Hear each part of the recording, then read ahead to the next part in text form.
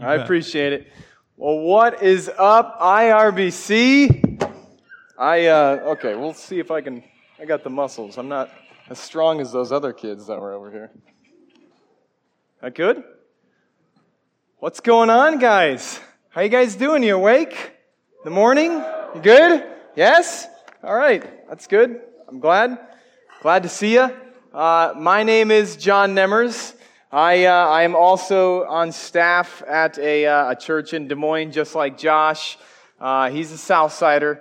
We're a Northsider in Des Moines, right? So we don't really affiliate with those Southsiders too much.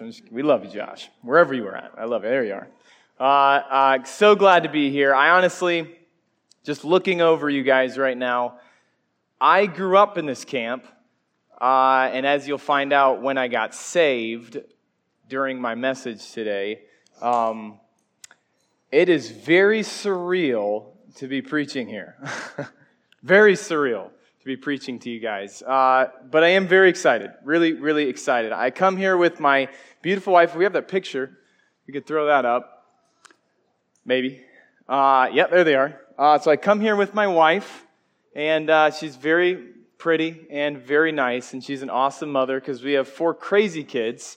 Starting with the oldest, we have Carter, we have Zion in the middle, we have Aslan, like Chronicles of Narnia, and then we have Rama as the baby. And yes, we named them all those progressively weirder just so we could confuse you, and because we're Christians, and that's what Christians tend to do with kids' names. They just name them crazy names all the time. Hezekiah, and you're like, what in the world? That guy's a Christian for sure. Well... So that's us. That is our family. And I'll tell you a little bit more about my story as I progress here. But I want to start out by asking you guys what this is. I hold in my hand the coolest toy ever created. Anybody know what it is? What is it? Optimus Prime. You guys, some of you guys thought it was just a truck. Oh no. Oh no. Bam. Look at that.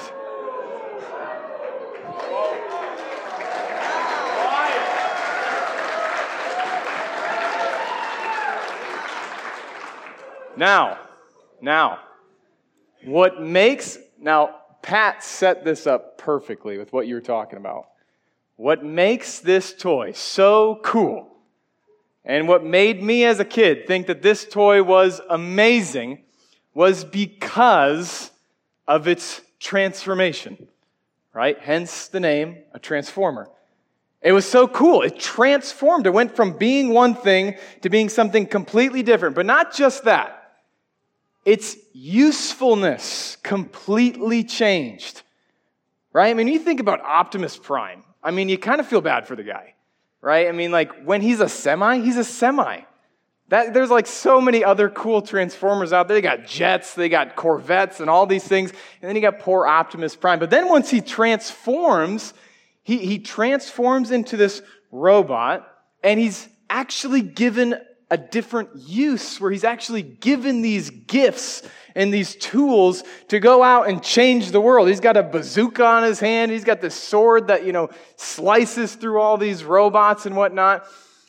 And the reason why I said Pat set me up perfectly is because, as Josh kind of talked about yesterday a little bit, when God saves you, He transforms you into a completely new creation, right? Completely new. You will look and act different. But not just that, because the amazing thing that happens when you become a Christian is God actually equips you to go out and change the world. I want you guys to just think about that for a second. Just think about that. God, if you know Him, God changes you and equips you in such a way that you can go out and literally change the world. I'm blown away by that. And I think that you guys should be blown away by that. And that is what we're going to be talking about throughout the week in the morning, is how a transformed life can transform the world. Your life being transformed by the gospel, going out and sharing that gospel message with the rest of the world. And I don't know if there is a better story of someone's life going from seemingly useless to changing the world than our man, Apostle Paul, the Apostle Paul that we heard about yesterday. And so each morning, what we're going to do, in the mornings at least, is we're going to look into the life of Paul. We're going to go through four different stories of the life of Paul and watch and see how God transformed his life and see what we can pick up on there. And so this morning specifically, we are, interestingly enough, we are going to go through the conversion of Paul, which you guys learned about yesterday. So if there's one thing you will remember at the end of this camp, it will be how Paul got saved, right? Can I get an amen? You'll know that. You'll know that. But it's good because Paul, what we want to see is how God transformed him from hating God to hunting and then eventually to heralding. And we'll talk about a little bit what that means. And Josh kind of gave Paul's perspective from Acts and his testimony. And I'm going to give really the historical perspective of Paul's conversion. And we're going to be in Acts chapter 7, 8, and 9. The end of 7, the beginning of 8, and then the beginning of 9. So if you have a Bible, go ahead and turn there, and we'll start to dig into Paul's story. And this is, like I said, it has to be one of the most fascinating salvation stories in the Bible because it starts with murder. All good stories start with murder, right? True crime, they're always there. Paul's conversion starts with murder. So if you're there, look at verse 58, and we'll pick it up and start reading. They cast him out of the city and stoned him. And the witnesses laid down their garments at the feet of a young man named Saul. That's Paul, they're the same person. And as they were stoning Stephen, he called out, "Lord Jesus, receive my spirit." And falling on his knees, he cried out with a loud voice, "Lord, do not hold this sin against them." And when he had said this, he died. He fell asleep. Beginning of chapter 8. And Saul approved of his execution. And there arose on that day a great persecution against the church in Jerusalem, and they were scattered throughout the regions of Judea and Samaria, except the apostles. Devout men buried Stephen and made great lamentations over him, but Saul was ravaging the church and entering house after house, and he dragged off men and women and committed them to prison. Now, as we're reading this story, I want you to put yourself there. I want you to put yourself in the story. I once knew a person that their parents were pregnant with them in 1994 in Bosnia during the Bosnian War. And they're telling me a story about how their parents literally got drug out of the house by the army and lined up. There's about 20 people there, 30 people there, and 5 of them just got shot right in the head. This was the terror. This was the kind of terror that Paul was putting these Christians through. Let's pick it back up in chapter 9. Look at the beginning of chapter 9. Just the first 2 verses. But Saul, still breathing threats and murder against the disciples of the Lord, went to the high priest and asked him for letters to the synagogue at Damascus, so that if he found any belonging to the way, men or women, he might bring them bound to Jerusalem. So at this point, the Christians have scattered, which was actually a part of God's design, but that's for another sermon. And the Jews who were there, once they left Jerusalem, as far as we know, they're just wiping their hands. They're like, good riddance. You're out of here. Fine. Now we can get back to our lives. But not Paul. Paul went out of his way As far as we know, he's the only one who's doing this. Paul went out of his way because he hated with anger Jesus and his followers. He hated them. And it reminds me of the story, if you're a history buff, the story of the Japanese troops going into Beijing, China, and conquering the city. Once they did that, they won. Right? They're good. They don't have to do anything else. They don't need to go ransack any other cities, but because of their hatred for the Chinese people, their army went down to this city called Nanking, where they slaughtered 300,000 innocent people because of their hatred for them. And what I want you to see at the beginning of Paul's story is that it starts as a story of hatred for God. And I have a very similar story to the beginning of my transformation. Like Paul, I grew up around the Bible. He grew up around the Old Testament. I'm growing up around the New Testament. And my dad's a pastor, as Phil said. Any PKs in here? Yeah? I represent my guys. I was a PK. And actually, right over there by the sound room, those stairs, at the age of 9 years old, I said the sinner's prayer. I had tears in my eyes, so I thought it was legitimate. But really, it was just fire insurance at that moment. I just thought, hey, I just don't want to go to hell, so I'm just going to say this prayer, and I'll be good. My life never transformed. Right? It never looked any different. I was the exact same person I was all throughout middle school.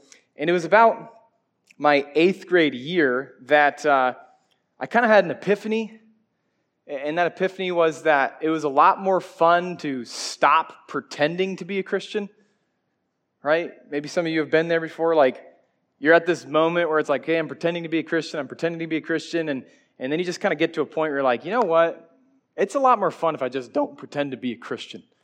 And so that's what I kind of had that epiphany when I was in 8th grade. I still believed in God, right? I still believed that eternity was a very, very real place. I still believed that heaven and hell were real places and that I was going to go to one of those places. But I basically just kind of took all of those eternal thoughts and I kind of just shoved them into a closet. And I just thought, you know what, out of sight, out of mind, I'm not going to go there and think about those things. And as a result, I 8th grade year going into high school, I just kind of dove head first right into the deep end of the world.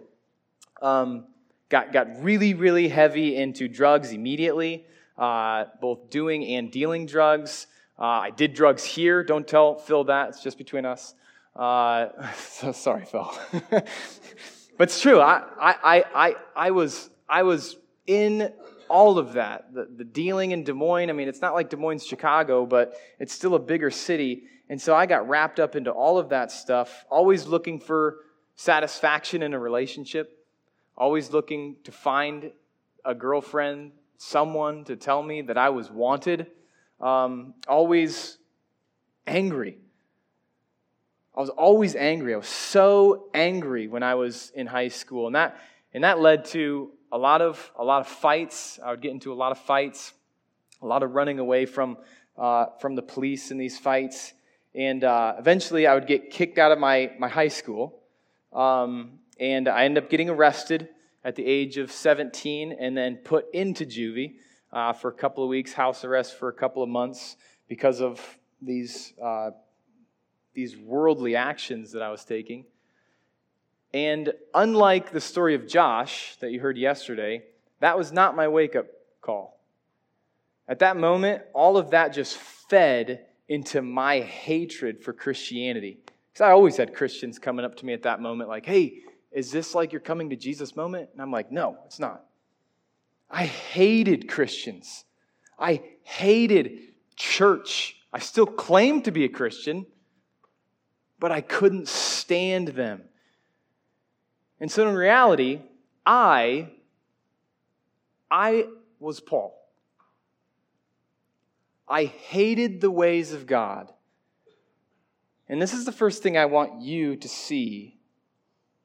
If you want your life to be transformed so that you can go out and change the world, if that's something you want, then you must first see yourself as Paul, as a hater and an enemy of God. See, because it's really easy for us to look at Paul and go, yeah, that makes sense. He's an enemy. He went around and killed Christians. But what's not so easy to see, at least for some of us, is that we are just as much enemies of God as Paul was. Jesus himself said, if you hate someone in your heart, then you are a murderer, which means all of us are murderers. We've all gone out of our way to commit a sin, just like Paul, right? We've all hated the ways of God, which makes all of us, every single one of us, at least at one point in time, you have been or currently are an enemy of God. And Colossians 1:21 puts it like this. I want you to feel this verse. Once you were alienated, that means separated. You were alienated from God and were enemies in your minds because of your evil behavior. You were enemies in your minds. You were separated from God. Why do we, when we hear verses like this, why do we not grasp or feel the weight of what it means to be separated from God? And I think it's because oftentimes when we think of sin, we oftentimes think that it just kind of distances us from God. Not separates, but just distances. Like God's over here, and as soon as we sin, He just kind of moves away. When in reality, our sin completely separates us from God, not like someone moving away, but more like we as humans are completely separate from the Son. You following me here? You see, we have this idea that if God is just distant, if He's just over there, then there's still a possibility that I can go work my way to Him. Right? I can still go find Him. I can still work hard enough and I'm going to find Him. When in reality, God is completely separate. He is unapproachable, just like the glory of the sun is unapproachable for any of us. I don't care who you are. You're Jeff Bezos or Elon Musk. You ain't flying to the sun because if you do, you're going to burn. And in the same way, our sin separates us and makes it impossible to approach the glory of God without being burned up in His presence. And if you want to be transformed into a new creation that changes the world, this is what you need to see first. I know that there are some of you in here who have not grasped what it means to be an enemy of God. And that means that you are still His enemy. And if you die an enemy of God, then you will face the glory of God and you will have nothing to protect you. And that should be a sobering thought for every single one of us in here. But let's keep going with the story of Paul's transformation. Verse 3 in chapter 9. Now as he went on his way, he approached Damascus, and suddenly a light from heaven shone around him. And falling to the ground, he heard a voice saying, Saul, Saul, why are you persecuting me? And he said, Who are you, Lord? And he said, I am Jesus, whom you are persecuting. But rise and enter the city, and you will be told what to do. Jump down to verse 10. And now there was a disciple at Damascus named Ananias, and the Lord said to him in a vision, Ananias. And he said, Here I am, Lord. And the Lord said, Rise and go to the street called Straight, and at that house of Judas you will find for a man of Tarsus named Saul, for behold, he is praying, and he has seen in a vision a man named Ananias come and lay his hands on him so that he might regain sight. But Ananias said, Lord, I have heard so many things about this man, how much evil he has done to your saints at Jerusalem, and here he has authority from the chief priest to bind all who call on his name. You can imagine the horror of Ananias at that moment, right? What? I know this guy, Paul. He is not a good dude. He's killing all of my friends, and you want me to go to his house and tell him about you? That would make me a little scared, right? Let's keep going. Verse 15. But the Lord said, go, for he is a chosen instrument of mine to carry my name before the Gentiles and kings and the children of Israel. For I will show him how much he must suffer for my name's sake. And if you're taking notes, underline verse 16, because we're going to come back to that later this week. So Ananias departed and entered the house, and laying his hands on him, he said, Brother Saul, the Lord Jesus, who appeared to you on the road by which you came, has sent me so that you may regain your sight and be filled with the Holy Spirit. And immediately something like scales fell from his eyes, and he regained his sight, and he rose and was baptized. Now, I love this story, and it was the first time I ever saw this. I never saw the irony going on here in Paul's conversion. It's almost as if, well, God has a sense of humor, right? And I love this. Look at this again. Paul, he gets all packed up. He packs up his donkey, and he's going on this 6-day journey to Damascus, and he is fully thinking that he is going to go and hunt down these Christians, when in reality, it's God that's hunting down Paul. Right? Do you see that? Paul goes in here and he's thinking, I'm going to go chase down these Christians. I'm going to go drag them down on the ground back to Jerusalem, and I'm going to inflict bodily harm on them, when in reality, it was God who chased down Paul. It was God who knocked Paul down to the ground, and it was God who inflicted bodily harm on Paul by blinding him. I think that's fascinating. And I think there's a lesson to be learned here. If you want to be transformed into a new creation that changes the world, then you must see that salvation is God's work, not yours. God's doing the chasing. God hunted Paul, not the other way around. See, remember, the Son, like the Son, God is completely unapproachable. You can't work your way to God on your own moral merit, just like you wouldn't be able to approach or work your way to the Son in your own human skin. It's not possible. Which means that the only way that we can approach God, because that is what we want, right? We want to approach God. Our inner self, our conscience cries out for this. This is why we want justice. This is why we scream for justice. We desire a perfect world. This is why we desire a relationship with someone. We want to be loved. These are all of our conscience that God has ingrained inside of us. This is why we know the difference between right and wrong, is because we know that we want God. We want a relationship with a holy being, and yet we know instinctively, I can't. There's no way that I could make this happen. And so the only way that we can draw near to God is if God draws near to us.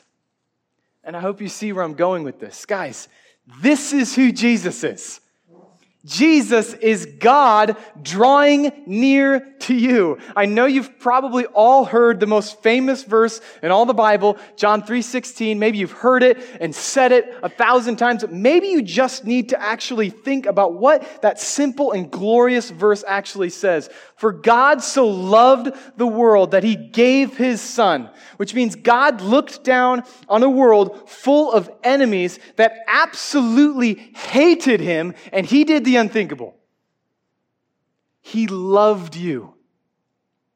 He wanted you.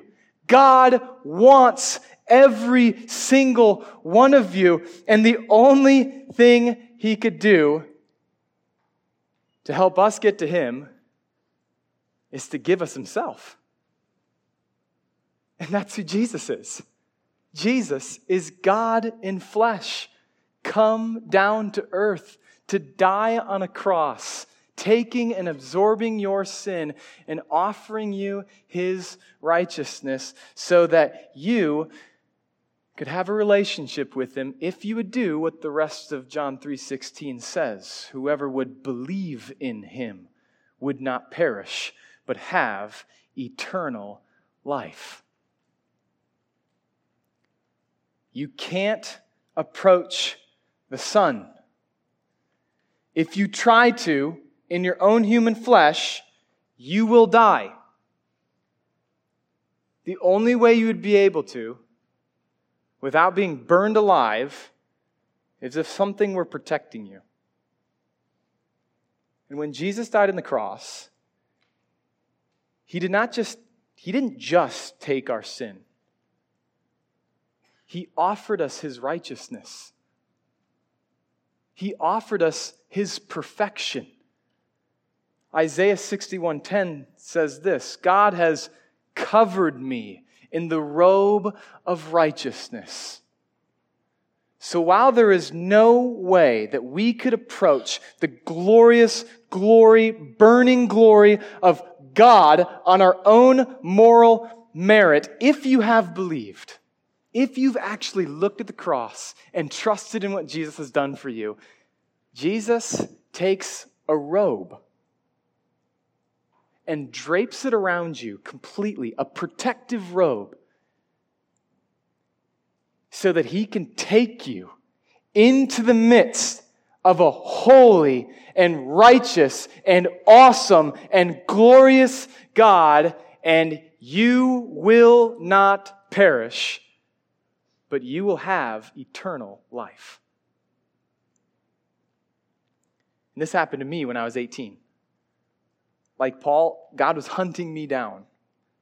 I was completely, by the time I was 17, I was unfulfilled with the life I was living. But I just thought, this is what I got to do. This is where satisfaction comes from. This is where I find it in the world. But it was all just fading away. And the straw that broke the camel's back is I got into another fight with a 4-time state wrestling champion who ended up winning a national championship at the University of Iowa. Not a good decision. Shockingly, I lost the fight. He dislocated my shoulder.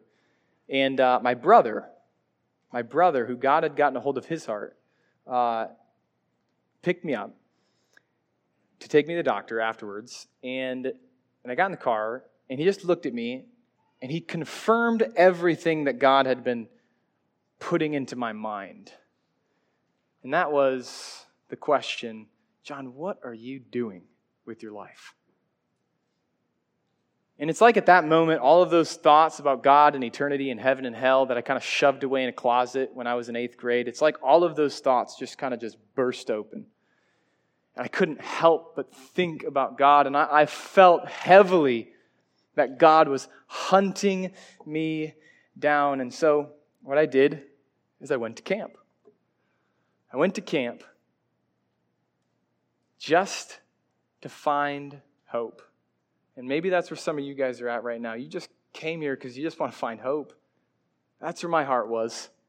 And on the Wednesday night of that camp, the pastor was preaching, and I was talking to Josh about this, eerily similar. He was talking about Jesus. he was just describing his relationship with Jesus. And he was weeping.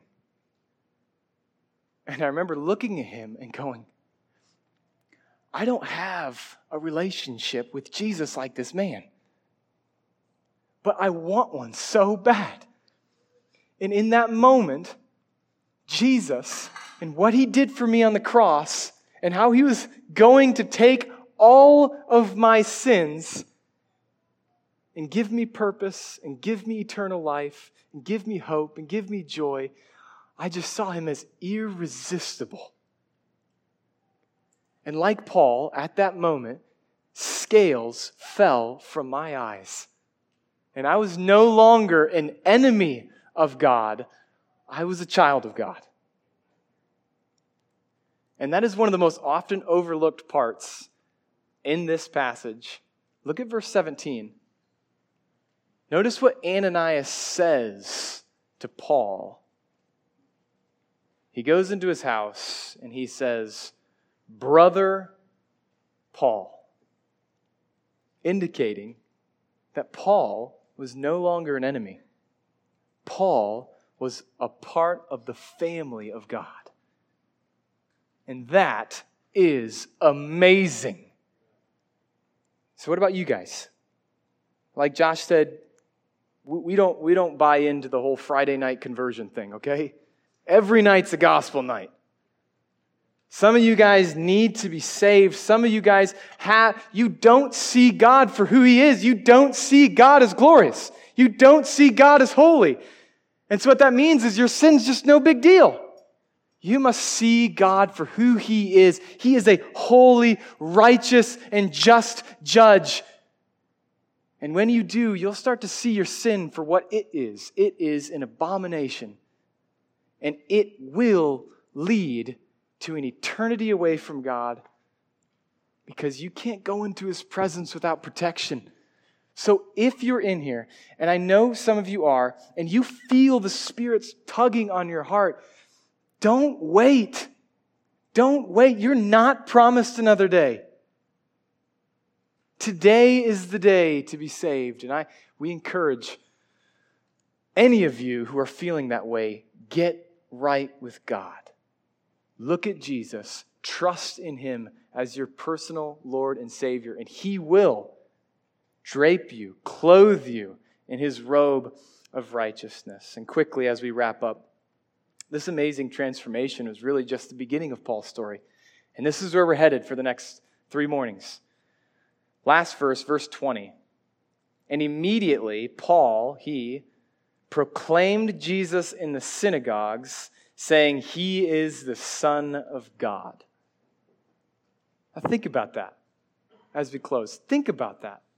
Paul went from hating Jesus and murdering Christians to heralding Jesus and making Christians. That is amazing. Paul would go on to make an enormous impact on the world. In fact, I was just listening to an atheist historian that said, Christianity might have been possible without Jesus, but it would have never been possible without Paul.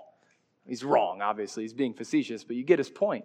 He's saying Paul was so influential. He wrote 80% of the New Testament, but he's not the anomaly. He shouldn't be the anomaly. God transforms lives. This is what He does. If you're a Christian, think about this. This is what God does.